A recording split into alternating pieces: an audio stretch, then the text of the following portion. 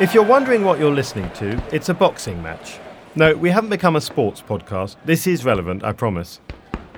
Back in 2011, Anthony Joshua, who of course would go on to become the world heavyweight boxing champion, found himself in a grueling bout against a promising young heavyweight called Tariq Abdul-Haq. A year before that, Haq had wept openly as he accepted a silver medal at the Commonwealth Games. Yet, by 2015, the young athlete was dead, an all-too-common tale of youthful promise turning into personal tragedy. Except, what may surprise you, and why we're talking about him on a geopolitics podcast, was that Haq died on the battlefields of Syria fighting for ISIS and their caliphate. That, despite the fact that he was born into a Christian family on the Caribbean island of Trinidad. It sounds like a one-off crazy story, a young Afro-Caribbean convert to Islam travelling to fight and die in the Middle East. But his was far from an unusual tale in the context of his homeland of Trinidad and Tobago. So, what could possibly motivate anyone to leave a comparatively wealthy country in the Western Hemisphere for the hellhole of the Islamic State in Syria? The answer to this illustrates a much bigger story. The globalization of jihad and a threat that has grown because of the very campaign which sought to prevent it. The War on Terror. If we had not invaded Iraq, there would be no ISIS today. Global jihad has gone local. There's more and more vectors of exposure. 4 bombs in London kill fewer people than this one guy with a truck in front. If the ideology is a product, why does it have so many customers? ISIS was on the rise. There is talk, for example, of a white jihad. 3 worldwide terrorist organizations, each of which is bigger than Al-Qaeda was on 9/11. There's still this kind of fear. Eruption of violence could happen. My name is Asha Javid. I am a senior multimedia investigative journalist at the Trinidad Express newspapers in Trinidad and Tobago. I specialize in financial investigative journalism. And as part of my work into looking at how money moves between mosques and imams, then I stumbled across, how people were being recruited to join ISIS and how imams were basically funding their tickets to go across to Iraq and Syria at that point in time. So that prompted an investigation into the types of people that were being recruited, the quantity of people that were recruited, and a major geopolitical issue. And these people were leaving Trinidad to go fight in a war. It started with just like talking. I would go out on assignments and people would be like, have you noticed that people are recruiting people to go to Syria? And I suppose let's contextualize that. At that point in time, ISIS was on the rise in Syria, so that it was all over the news and the media, so it was constantly in our faces. What was your sort of understanding of how many people actually went to Syria from Trinidad? I went to a lot of families. I went to at least 30 mosques. And I started doing the numbers myself. And from my own calculation, I would have calculated between 150 to 200 people. Some of them took children too. So I'm thinking, based on my average and estimate, about 300 people. That's what I could put my figure on in terms of names and what I was able to map out myself. Was there any particular thing that was common to those that made this journey? Initially, I could tell you a lot of people with criminal backgrounds were the people attracted and going to Syria. But then you had teachers leaving, you had a doctor, a lifeguard. It was quite remarkable. It was quite stunning to me as somebody who reported it, that people would leave to go fight a war. It's like, what's so attractive about going to fight in a war? One of my contacts, an imam here at the mosque, had actually put me on to a couple of the people that he knew who were in Syria. So the way I communicated with them while they were there was through an app called Telegram. So they sent me pictures of themselves, they sent me videos of what it was like in Syria at that point in time. they were happy. They felt that it was a different world, a different lifestyle. Nobody complained. And I don't know if that was edited, so in case their messages were intercepted in any way, but nobody complained. They were eager to show up. That's how I got pictures. That's how I knew. Like, these were Trinidadians who probably never drove a tanker before, and they were sending pictures and videos for me of them driving a tanker, holding a machine gun.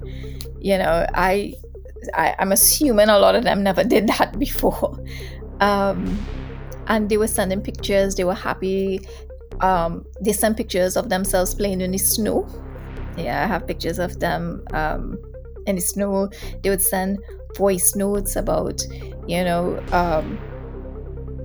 how good it is. In fact, I think I still have some on my phone. Hold on. Those that haven't been deleted. Hold on. Let me see. We're all on the edge of our seats.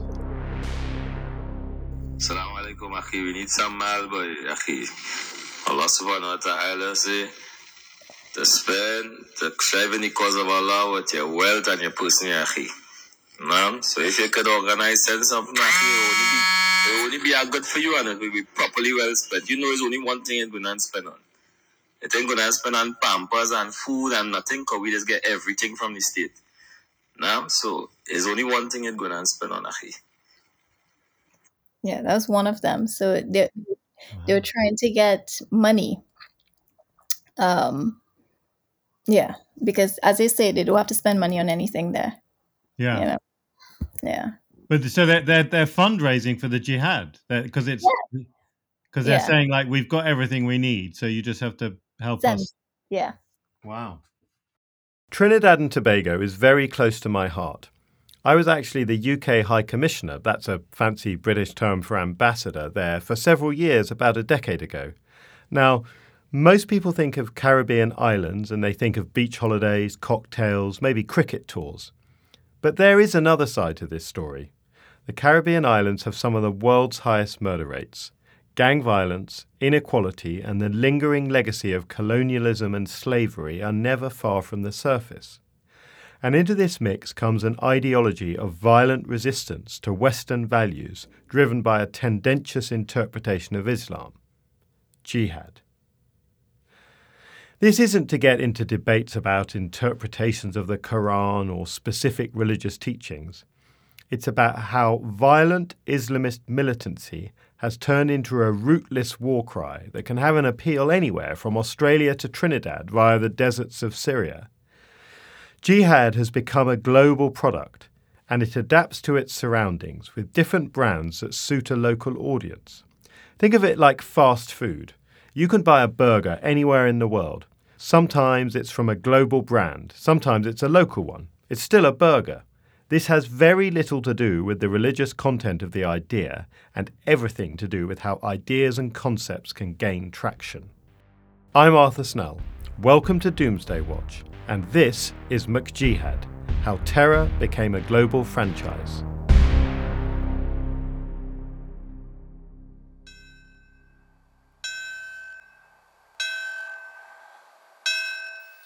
New Yorkers standing in silence this morning. Twice they paused 17 minutes apart at 8:46 and 9:03, the moments 6 months ago when America reeled and the world changed. And shortly after, during the first day, I realized that your loved ones gave us the example on which we would build. I realized that we had won the war against terrorism on that first day. Let's not forget how this began. That late summer day in September 2001 when Al-Qaeda operatives killed thousands in New York and Washington. It was inevitable that America would respond militarily. But that was, of course, exactly what the terrorists wanted, to start a war. And in the immediate aftermath, the American response seemed highly effective. Within 3 months, Al-Qaeda had been wiped off the map of Afghanistan and their Taliban protectors were out of power. There would never again be a major terror attack abroad that was planned and coordinated from Afghanistan. I think the fear for us is that this war on terrorism has unleashed a polarization of the world, which if it takes place outside a framework of multilateral agreement and effort to seek consensus and of rules, really does risk setting one part of the world against another in a way that certainly would have the consequences of turning us into a League of Nations, but also causing humanity huge distress and hardship in the decades ahead. 20 years later, violent militant jihad is a global movement. Terror cells are springing up thousands of miles away from their spiritual bases in Africa, in Europe, and even in the Caribbean. 2 decades on, what have we achieved in the war on terror? Nothing that drove the attack in 9/11 has been resolved. But perhaps most importantly, if we had not invaded Iraq, there would be no ISIS today. You've heard from David Kilcullen in our episodes on America and China. He's a big strategic thinker, but he made his name as a counter-terrorism expert, at one point being the key advisor to the US government on the issue. In my view, the most severe strategic misjudgment anywhere on the planet since Hitler's decision to invade Russia in 1941 was the US decision to invade Iraq in 2003. It completely undermined the credibility of the US effort against terrorism more broadly. It also created the dynamic of overstretch in Iraq that made the US unable to respond when things went bad in Afghanistan and elsewhere. Paradoxically, there would probably also be no ISIS if we hadn't withdrawn precipitately from Iraq in 2011. So we made one really severe error of going in there in 2003. We compounded that error by leaving in 2011 and leaving the fragile Iraqi government without support, and then only re-engaged when Islamic State came bursting out of Syria and took over almost 2/3 of the country of Iraq. It's quite possible that that error is irrecoverable, right? In other words, there's nothing we can actually do about it. We just have to live with the consequences. There's now no longer one or two, but 3 worldwide terrorist organizations that are, each of which is bigger than Al-Qaeda was on 9/11. In 2021, we have a country, Afghanistan, controlled by a terrorist organization. That's the Taliban. We have ISIS active in zones across the world, from Europe to East Africa to the Middle East, and we have Boko Haram, less well known but responsible for tens of thousands of deaths across West and Central Africa. And there are many more, different brands, different names, but still operating the violent jihad model. Now, we were told that when the most wanted men of Saddam's regime were captured, resistance would just crumble away. The trouble is, there's another pack of cards the Americans... We need to talk about Abu Musab al-Zarqawi. Except one, this man, Abu al-Zarqawi, not an Iraqi but a Jordanian. He's claimed 25 bombings in Iraq, and today the coalition said he wrote a document for al-Qaeda that they describe as a blueprint for a sectarian war. When I was in Iraq during the major insurgency in the aftermath of the invasion, he was the one you feared, not bin Laden. On the days when your work took you out into Baghdad's red zone, the worst thing that could happen was being captured by one of Zarqawi's cells, in which case the fate awaiting you would be torture followed by a televised beheading. Remember Ken Bigley? Zarqawi, a small-town Jordanian thug, was the leader of Iraq's branch of al-Qaeda, but he broke away, setting up his own brand which would ultimately become the Islamic State, benefiting from an infusion of Iraqi jihadists, including Abu Bakr al-Baghdadi, who were released from American detention. Zarqawi took the al-Qaeda worldview and adapted it with an agenda of extreme violence, including against Muslim civilians, with the specific objective of provoking a civil war in Iraq.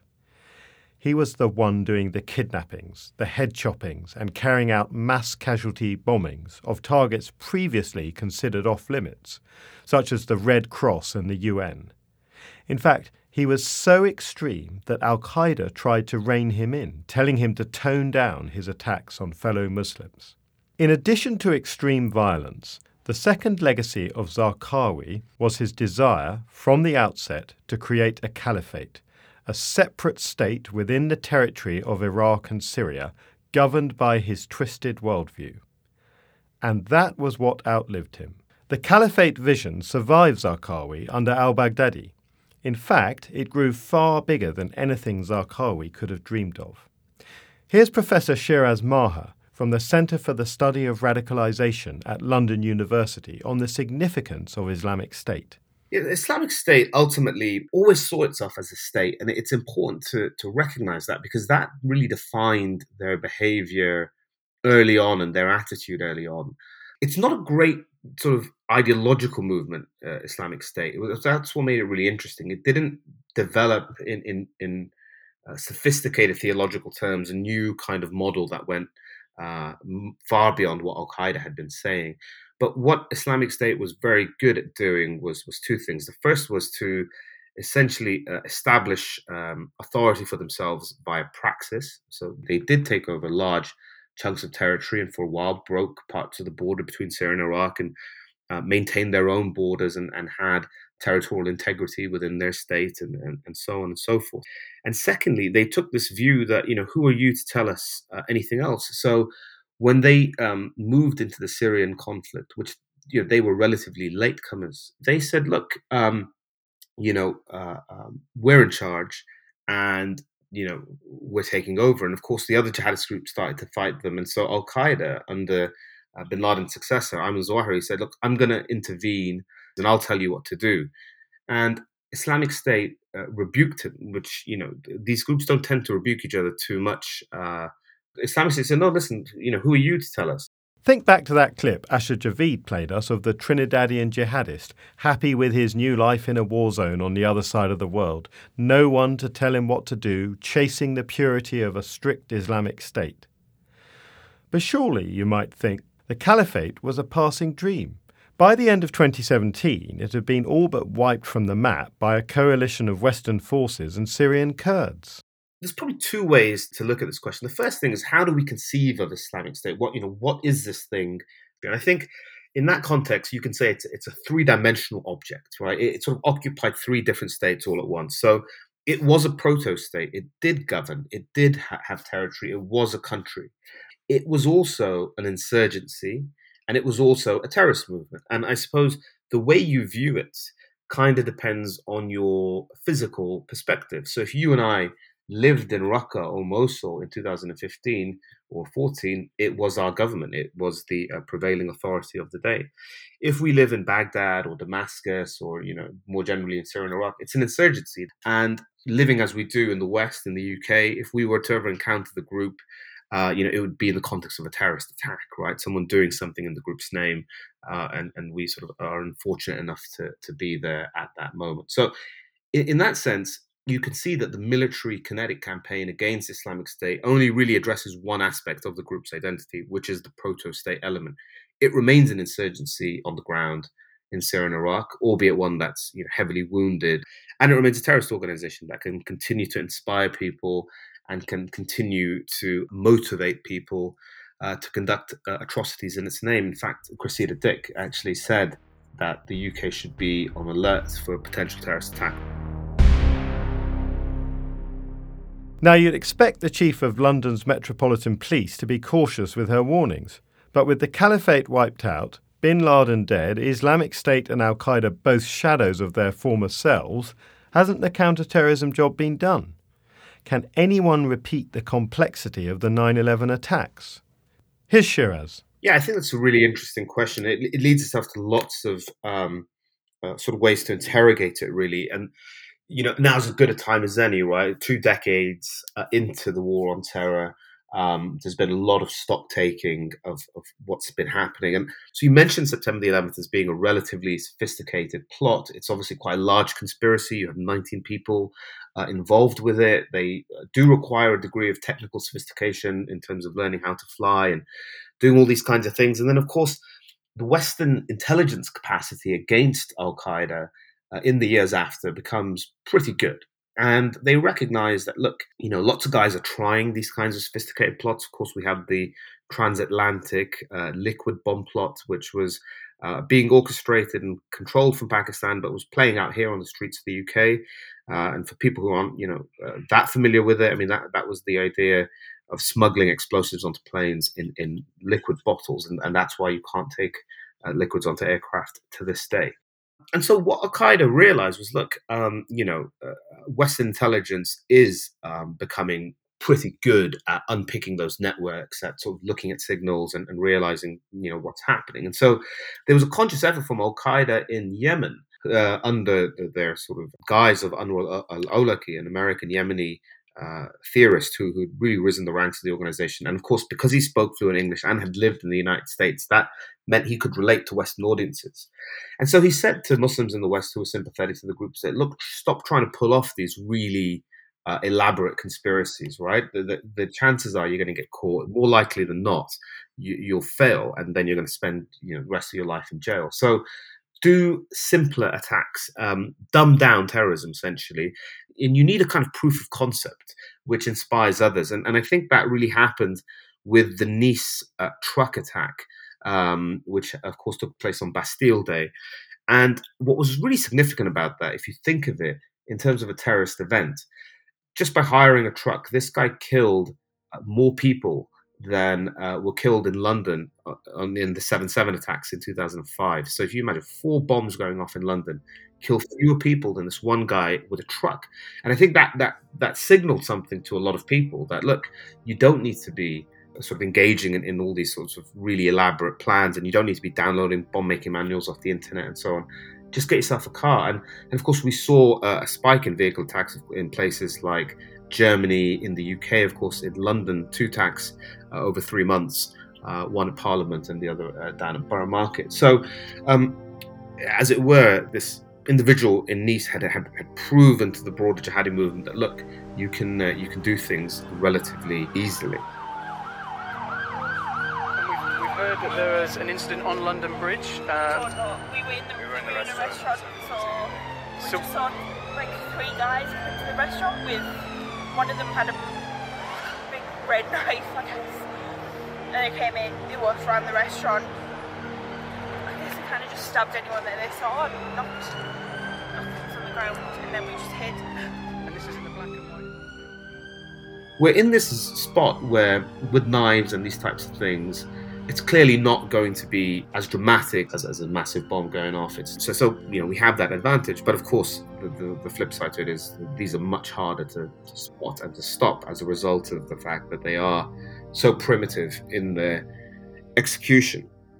The broader point, if you imagine after 9/11, George Bush comes out and he talks about this group Al-Qaeda, and it's the first time most of the world is hearing of this group and of these individuals. But essentially, you've got this one kind of organization that you're going after, and there's this guy called Bin Laden who's sitting at the top of that tree, and he's the guy you ultimately want to find, and the United States goes after him.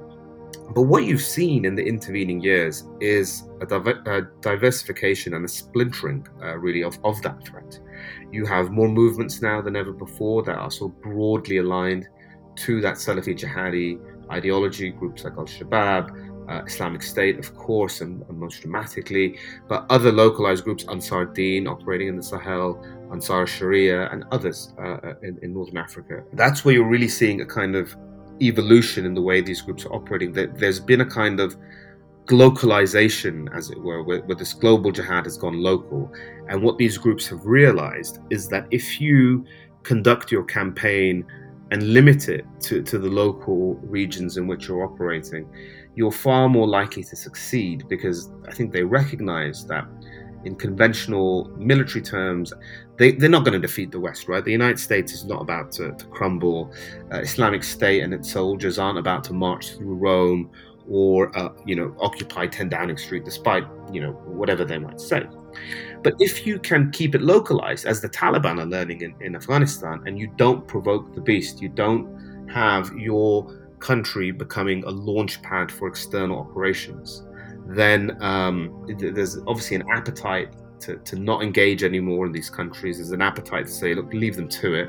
As I say, the broader movement you see is becoming more intelligent and smarter in terms of the way it's trying to hold territory and to sort of govern, essentially, in ungoverned spaces.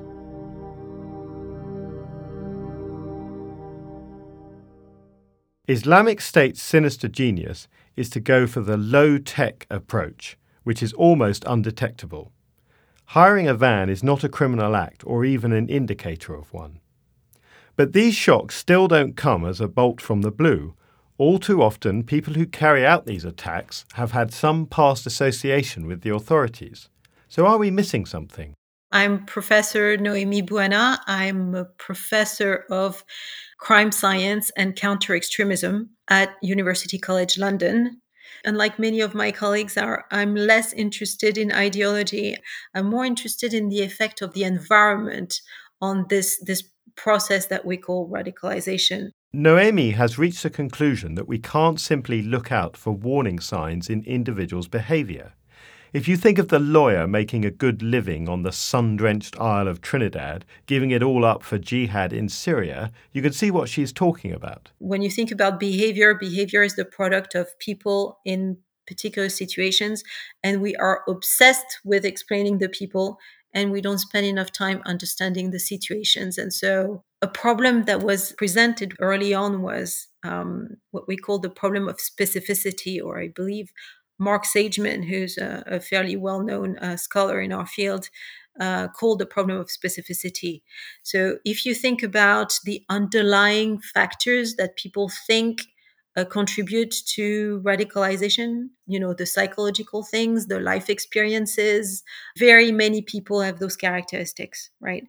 Very many people have grievances against the government. Very many people have had, experiences of discrimination, and so on and so forth. All those things that you hear about a lot, right?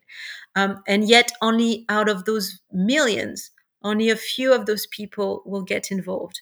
So I take the analogy of the canary in the mine. So if you want to think about susceptibility, it's kind of a continuum, right?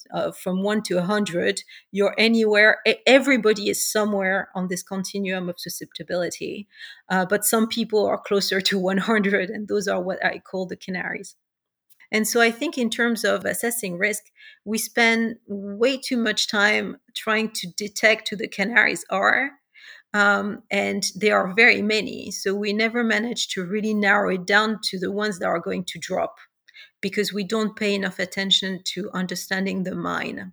And so my whole approach is about, okay, if you control the mind, if you can make it less toxic, then you never have to worry really about finding out who the canaries are. Because they'll never be exposed to the gas. I said we needed to talk about who is becoming a jihadist, but Noémie thinks who is the wrong question. Me, I'm always asking myself, trying to come at it from a different angle. And so I ask myself, where do people radicalize? And it sounds a bit dumb to say it like that, but it's a social activity, and it happens someplace. Every so often you hear about a terrorist cell or a terrorist network, and you trace back their history, and you realize they met while playing football somewhere, right?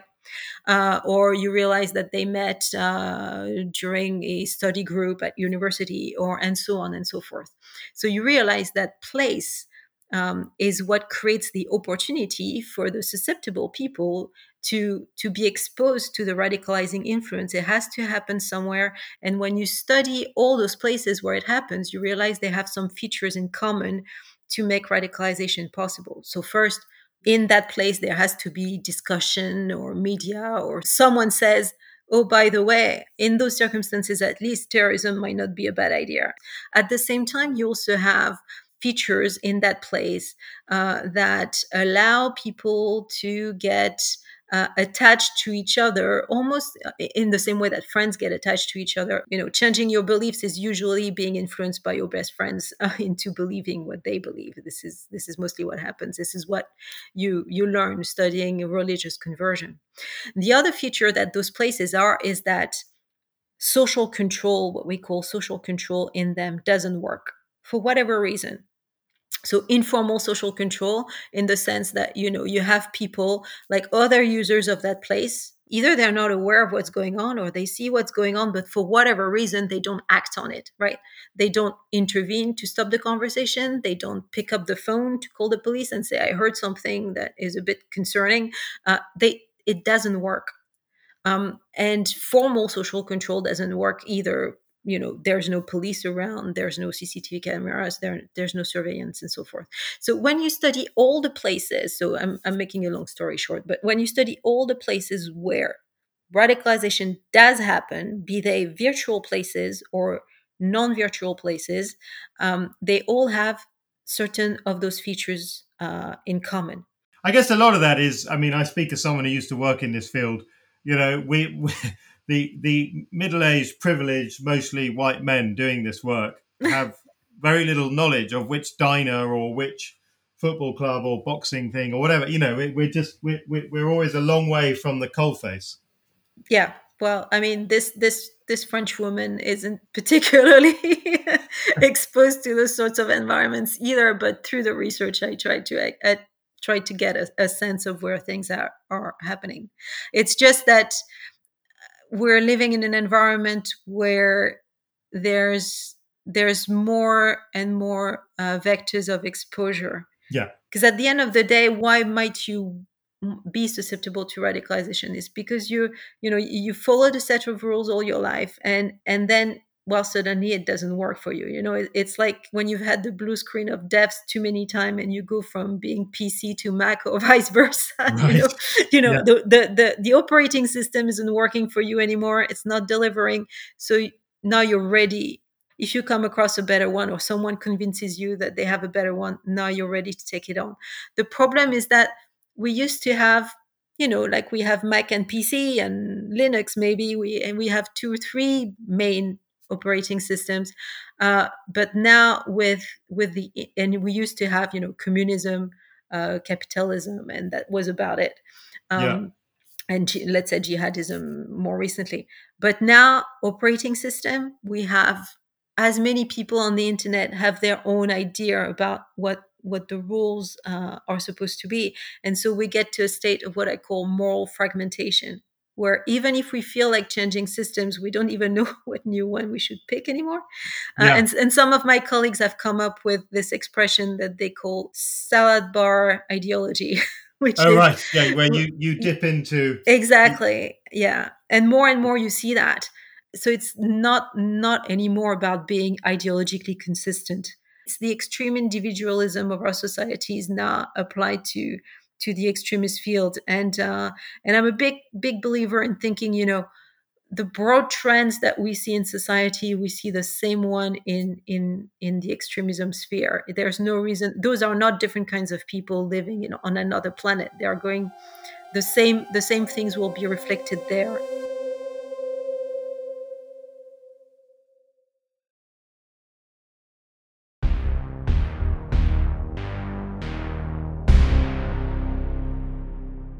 In a globalized world, or to use Noemi's analogy, inside the mine, the environment is toxic. And until we can stabilize our fractured communities, there will be those who fall susceptible to radicalization. And that's not just to jihadism, of course. There are other violent ideologies feeding off and reflecting the jihad movement, as well as being driven by their own pathologies. There are those that would risk everything to be in a militant extremist group. And behind these meetings in universities and football teams, there are some dark forces at work. Earlier in the series, we spoke to Iyad al-Baghdadi about Saudi Arabia. Iyad went through a radicalized phase in spite of coming from a comfortable background and having a good job in the tech sector. This is his recollection of the experience. I mean, I remember the particular night because it was after the revelations about the Abu Ghraib prison abuse scandal. And something broke. I mean, something basically, when you're denied justice in a certain way where, you not only do you feel dehumanized because, in a sense, you're identifying with the victims, but you're also feeling that there's no way to fight and there's nobody who's centering you. I mean, it's a very ugly place when you give up on the idea of justice. That's where you actually go towards nihilism, the idea that nothing matters. And if nothing matters, then you might as well just cause as much pain as possible. Hindsight is 20/20, of course. And, looking back at a much younger version of me, I would say, yeah, I mean, he was going through his own thing. He's going through his own belonging crisis because he lived in a country that, I lived in the United Arab Emirates, a country which I felt a sense of belonging to, but it didn't reciprocate. And I think these kind of personal existential questions are far more fundamental than grievances that you can touch or feel. So it's really these emotional, psychological scars which are really difficult to grapple with. And I think a lot of radicalization happens there. But mostly, I would say, I mean, the one takeaway I would say from those few years in which I was kind of a believer in that ideology. I was never a militant, and I was never an active member of anything, but I believed in the ideology for maybe 2 or 3 years. Was really this appreciation that the ideology is different from its appeal. In other words, ideologies are always going to exist. The more interesting question is, if we take ideologies to be answers, then what is it that makes people seek this question? Let's say that we're using kind of a marketplace metaphor. If this is the product, if the ideology is a product, why does it have so many customers? This is the question. These movements are not just terrorist movements. There's also populist movements. They also speak about, we're here to protect you. We're here to defend you. You have to join us because we're the good guys. And we're the ones who are fighting for your rights. And that's kind of like how they win recruits, really. The pull factors are not really theological. The pull factors are political in nature. And then, people kind of go in for political reasons, and then they kind of try to align themselves with the ideology by adopting it. But really, the pull factor is not the ideology itself for the most part. It's what it does. It's the real world effects of it. When we're dealing with terrorism, particularly the hideous antics of the Islamic State, we tend to want to disassociate ourselves from those people, regard them as an evil race apart, like the orcs in The Lord of the Rings. But the recruits to the Islamic State are normal people, with aspects to their lives little different to people we all know and interact with regularly, which might not be surprising now that we're seeing so many different types of radicalism in addition to jihadism. I keep going back to this point that the ideology is different from its appeal. I mean, we kind of see this in the American context, where we have a different kind of radicalization movement there. White supremacist radicalization, which absolutely follows the same kind of pattern, and it is also a lethal threat, and we might actually see it explode in seriousness over the next decade, depending upon political events over there. But we see how the ideology is not really that. I mean, in the lack of a coherent ideology, you had something of a conspiracy theory, QAnon, which morphed into a sort of ideology. It's because the political outcomes are really the essence of it. The ideology is simply a way, a scaffold to hold up these political goals. So where does that lead us? We've heard how the shock of 9/11, the West's desperate focus on the war on terror, its failed forever wars, merely exacerbated a problem, even leading to Islamic State and the global jihadist wave. Then we heard how that threat diverted the West from rising dragons. That was the term that David Kilcullen used to describe a resurgent China and Russia, and weakened our democracies. Trump, Brexit, you name it, the schisms keep appearing. This neo-populist era of enduring global disorder, combined with the social media world, seems to be feeding a cycle of extremism on all sides. We can see this tragic mirroring on British soil. 2 members of Parliament murdered in the past 5 years. The Labour MP Joe Cox, by a man shouting "Britain first" as he attacked. The Conservative David Amess, killed by an individual with links to Islamist extremism. Yeah, I think that's a really important point. Shiraz Maher. Without getting too esoteric on it, I think the frenetic and febrile nature of what we saw happening in Syria and Iraq in 2015, it created fear, right? And to the extent that it created fear, we couldn't really process what was happening out there. There was a much more palpable sense of vulnerability in Europe, and I think to an extent in North America as well. That didn't even happen after 9/11, but I remember going to the Netherlands just shortly after the Paris attacks in November, and people were on edge, and people were thinking about terrorism a lot more than they ever had done. And it was sort of in the background of European daily life. And so to the extent that we're living through a bit of an era of populism and the return of strong men, as has happened in interwar Europe in the 20th century. These strong men are, in essence, pushing a message which is to counteract that fear. We don't like uncertainty, and say, look, we can take back control, right? These narratives. And I think you were seeing that wave happening in Europe and North America, which, as you mentioned, Trump was very good at tapping into. And I don't want to reduce all of this to saying it's a reaction to what happened there, but clearly that background noise and the hum of chaos coming out of the Middle East did, I think, help fuel this broader sense of political polarization that took root. We are now seeing, as a result of that, people far more stratified than ever before, people adopting more extreme positions. One of the projects that my center is doing right now, we're looking at how the far right has actually been learning from jihadist organizations. There is talk, for example, of a white jihad, and sort of organizing, mobilizing in militant sense for white nationalism, but co-opting the language of jihad. Similarly, if you look at Charlottesville vehicle attack, again, originates with the jihadist movement, but is adopted elsewhere. So the malevolent creativity of jihadist movements is being watched. Malignant actors will look to one another to see what they're doing. We're in this difficult phase of, as I say, heightened populism, heightened polarization, and the general political temperature being driven to extremes.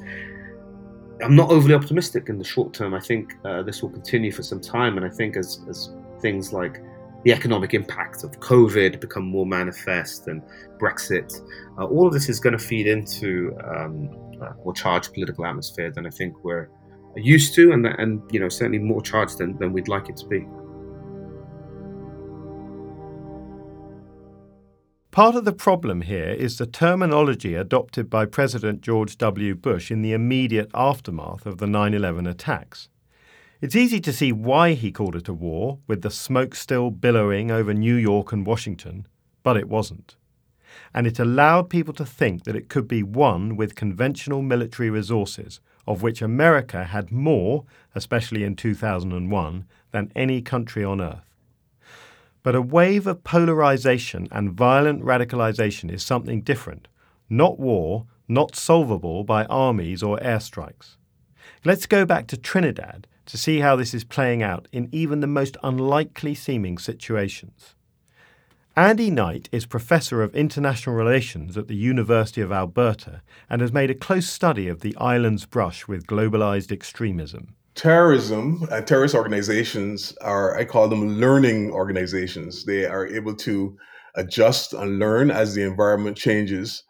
And I think we've moved now away from this Westphalian notion of the nation state as being somehow able to protect the population, the territory, and the resources of individual countries from attacks coming from outside. And we've seen this, especially since 9/11.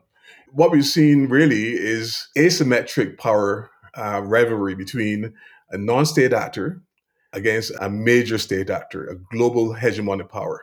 The thing is, this is really, as you put it, Arthur, a franchise in the sense that, like McDonald's franchise, popping up all over the globe.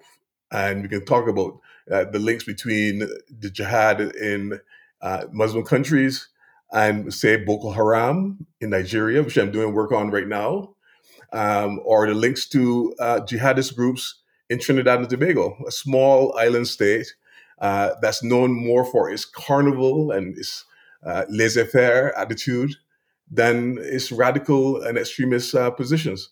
But here we are. So I guess, what do you think might be the lessons of the kind of Trinidad case study for the wider world when we're looking at the question of sort of jihadism? Well, I think there's perhaps two narratives here. One is one of the tragedies of Trinidad, as well as many other Caribbean countries, is a legacy of colonialism.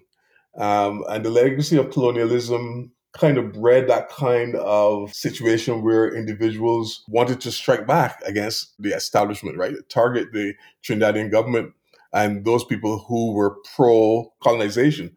But these individuals who are feeling marginalized are become prime targets for people who want to prey on them using ideology, using religion, using these different forms to prey on them to become part of a sort of a global jihadist movement to attack the so-called enemy. So that's one thing. The second thing is there was this idea of an element of radicalization and that can form into extremism that seems to be present in Trinidad that you don't find in many other countries in the Caribbean.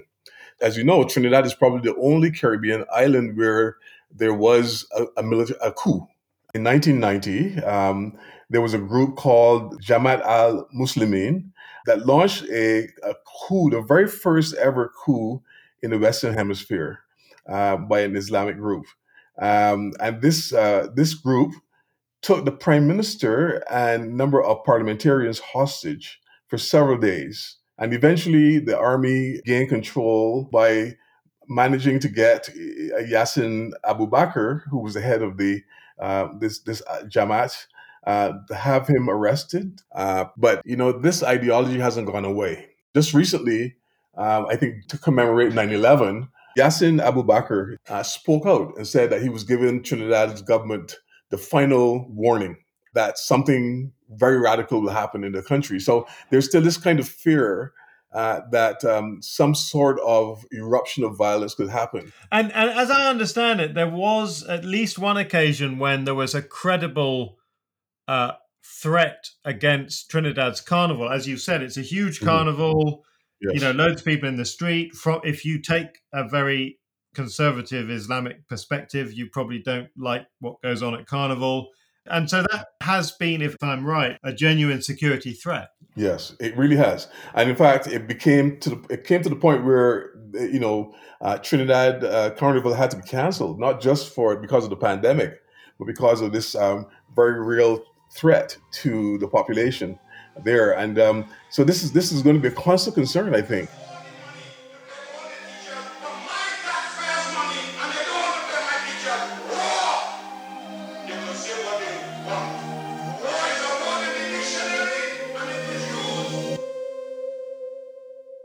A network of opportunity, committed actors with a history of violence and a list of grievances to match.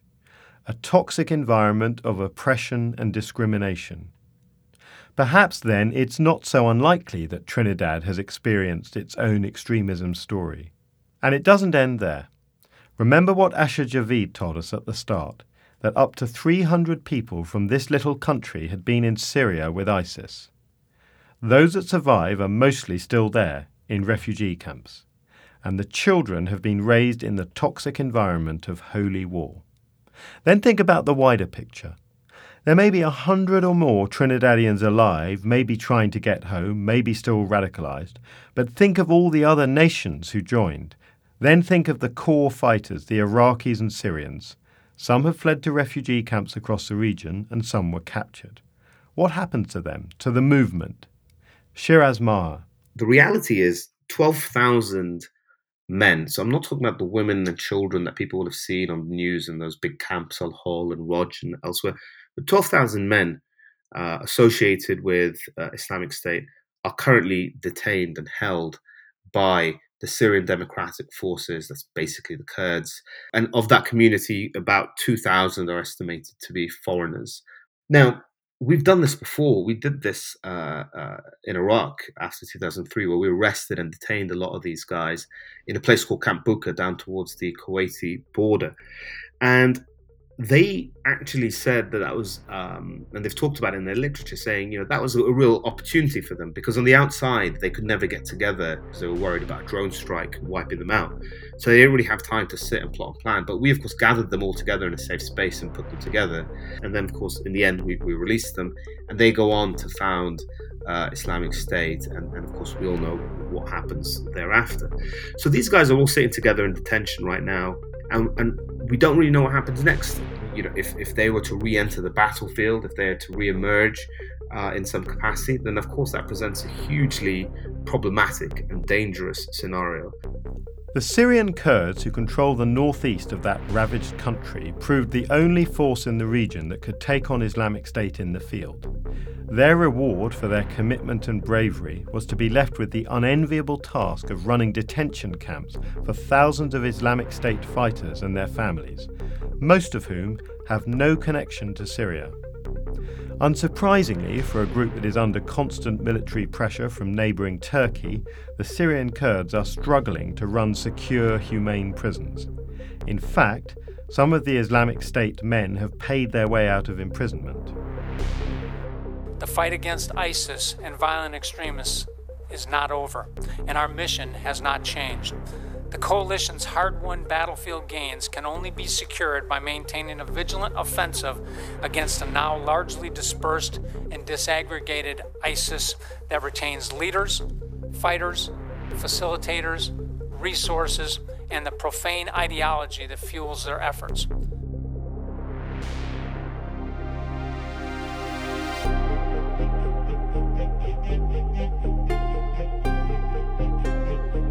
With most of the Islamic State fighters out of sight and mind of those of us in the West, we can pretend that the caliphate has been defeated and the problem has gone away. But the problem of radicalization is growing, aided by an increasingly online world in which, I may have mentioned previously, everything is connected and nothing happens in a vacuum. Our next episode will look at that online world. Is there a cyber war unfolding between states, criminal gangs and corporations? A war waged over the countless internet-enabled devices in all of our lives. The war in your living room. These vulnerabilities lead to real harms. Privacy is dying. We can be tracked and monitored better than ever before. Who might be after you, why and how? They'll keep tracking devices in our pockets. There are countries out there only very thinly veiling their ambitions to just disrupt our life. Cyber weapons, nobody sees them, nobody knows them. They are kept as great secrets. If there's a threat online we miss, our current way of life gets destroyed.